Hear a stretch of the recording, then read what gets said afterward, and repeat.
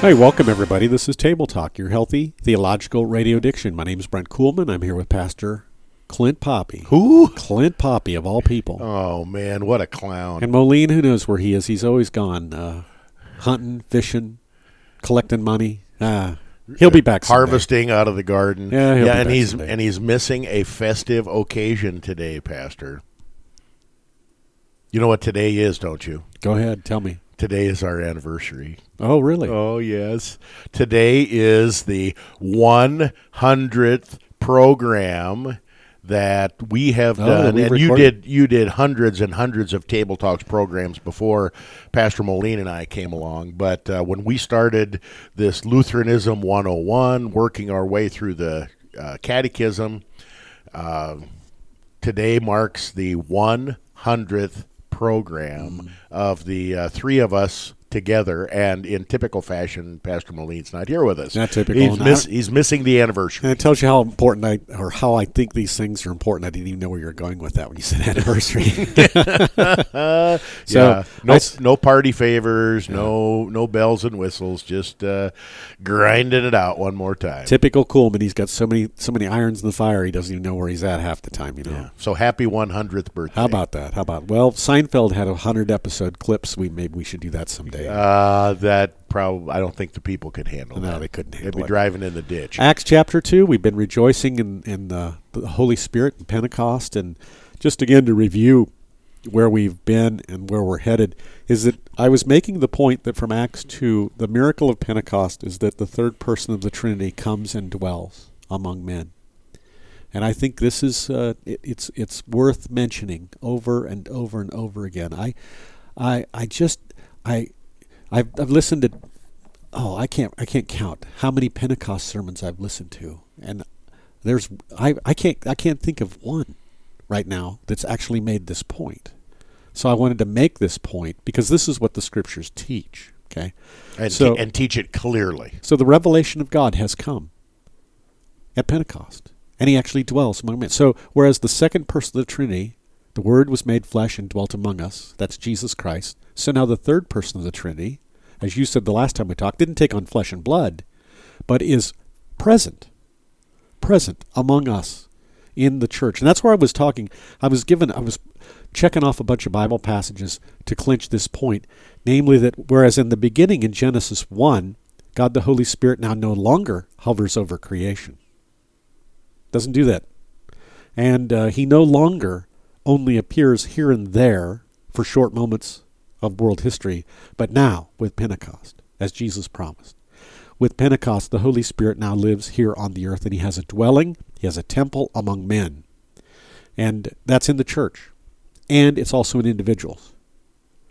Your body is a temple of the Holy Spirit. So also is the church.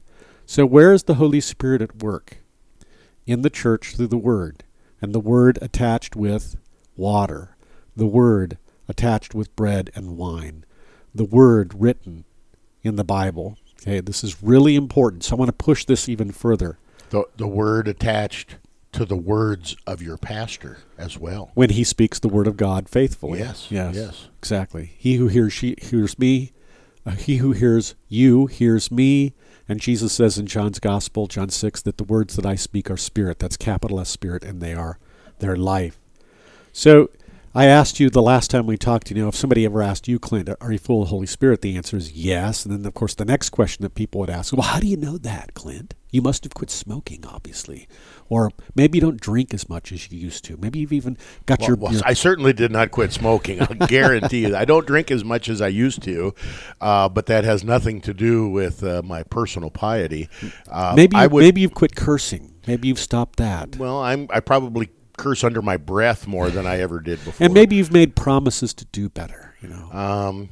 Once in a while, especially being more patient on the fishing boat.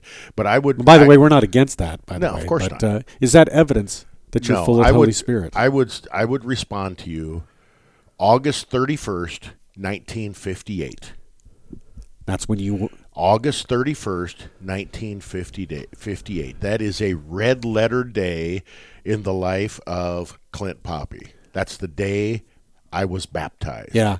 And you know what? That's where God gave you his divine and saving name. You were baptized in the name of the Father, the Son, and the Holy Spirit. And with that name, access. Yeah, yeah. I don't think we can emphasize that enough. That access by putting His name on me, giving me access, full and complete. The temple curtain is torn. Access, full and complete, to all the gifts that God has earned and freely distributed to me. Now, I want to have some fun because you phrased it a certain way, and I want to have fun with that. And maybe we can remind ourselves to maybe brush our teeth and maybe speak even better. You said on that date in August, what year was it? Eisenhower, Yeah. 1958. How did you say it? I was baptized? Yes. Yeah. No, that's, It is a historical fact. yes. Historical fact. That's very good. Now, it's interesting. I'm just going to have fun with this. Yeah. I know where you're going. That's okay. So if I said to you, I was married, what might people think? Oh, yeah, that you're no longer married. Right. I might be divorced. I might be a widower. That is etc. that is a great. Now, if you said I was married on such and such date, such and such year, in such and such county or such and such church, that would be emphasizing the historical fact that it actually took place, Right. and that you're not just shacking up. Right. But by saying I am married, as I am baptized, There we go, yeah. that emphasizes the continuing nature and relationship that God has created. So on the one hand, you can say, I was baptized. On the other hand, you could even answer it and clinch it more and say, I am baptized. I just wanted to have fun with that. And again, that's a both and I think that is that connection to marriage.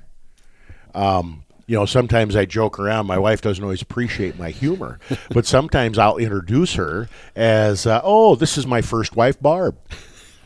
And she just cringes. And it's true. It's accurate. It's clever. The first 300 times I did it, it was funny. It's not funny anymore.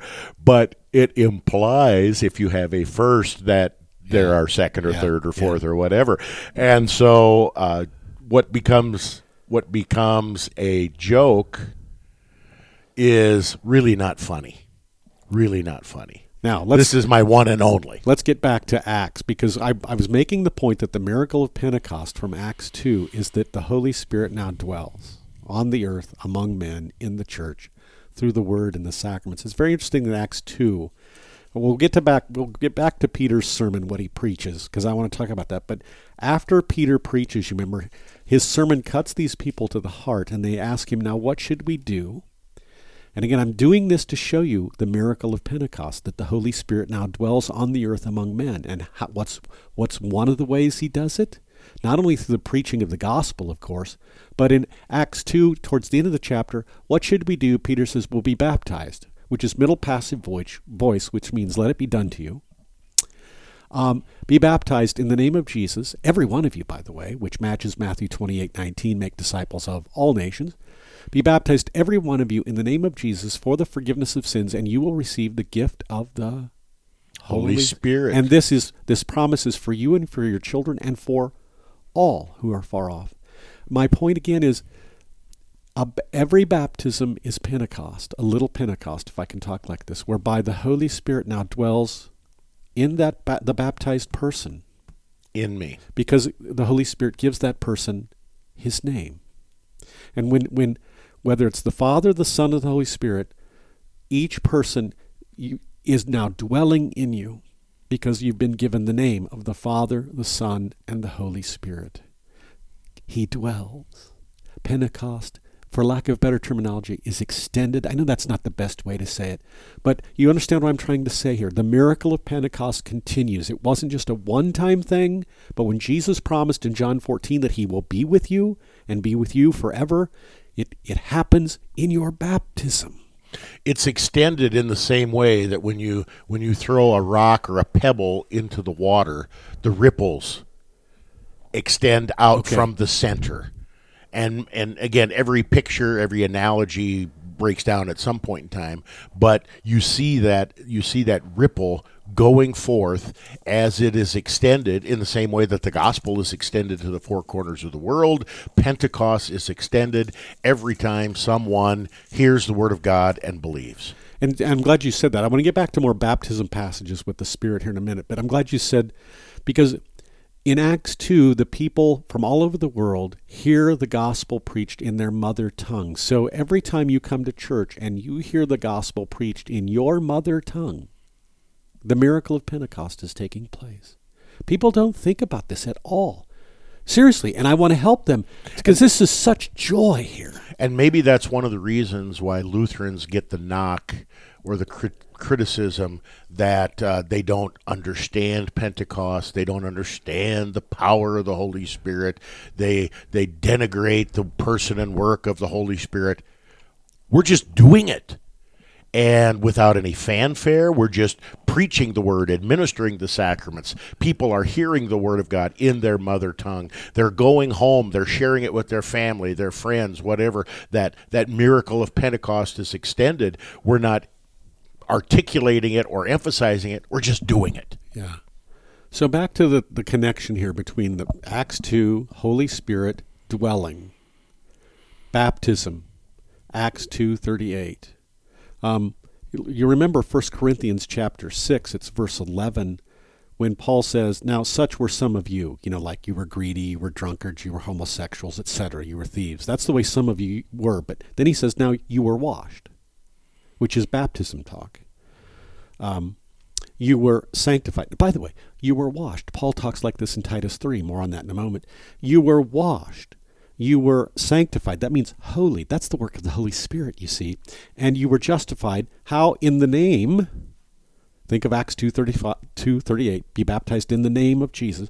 So you were justified in the name of the Lord Jesus Christ and by the Spirit of our God. There he is, dwelling. How? When you were washed. Notice there's the were language. But the point is made. That he's referencing them to their historical baptism. Now, I mentioned Titus. So you remember Acts 22:16, where Paul recounts when he was baptized by Ananias, and Ananias told him, what are you waiting for, man? Get up, be baptized. It's passive voice. Let it be done to you. Be baptized and wash away your sins.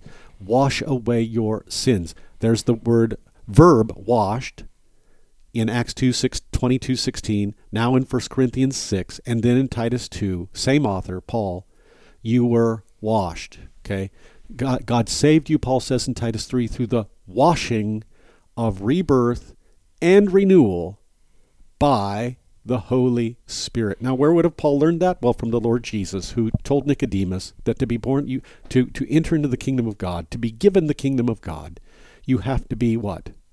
Born again, or born from above by water and the Spirit.